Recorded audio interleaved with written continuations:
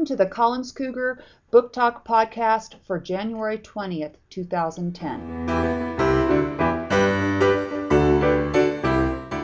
Today we are going to hear from Obie 1 from 5A.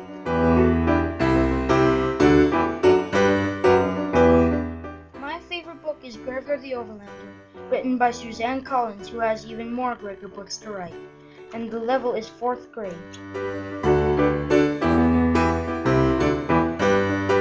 This book is about a boy discovering a hidden city under New York. There are big rats, humans, and bats, which also have violet eyes. My favorite thing about this book is where they find his dad inside a secret cave. You should read this book because the author will have more in store if you like this book.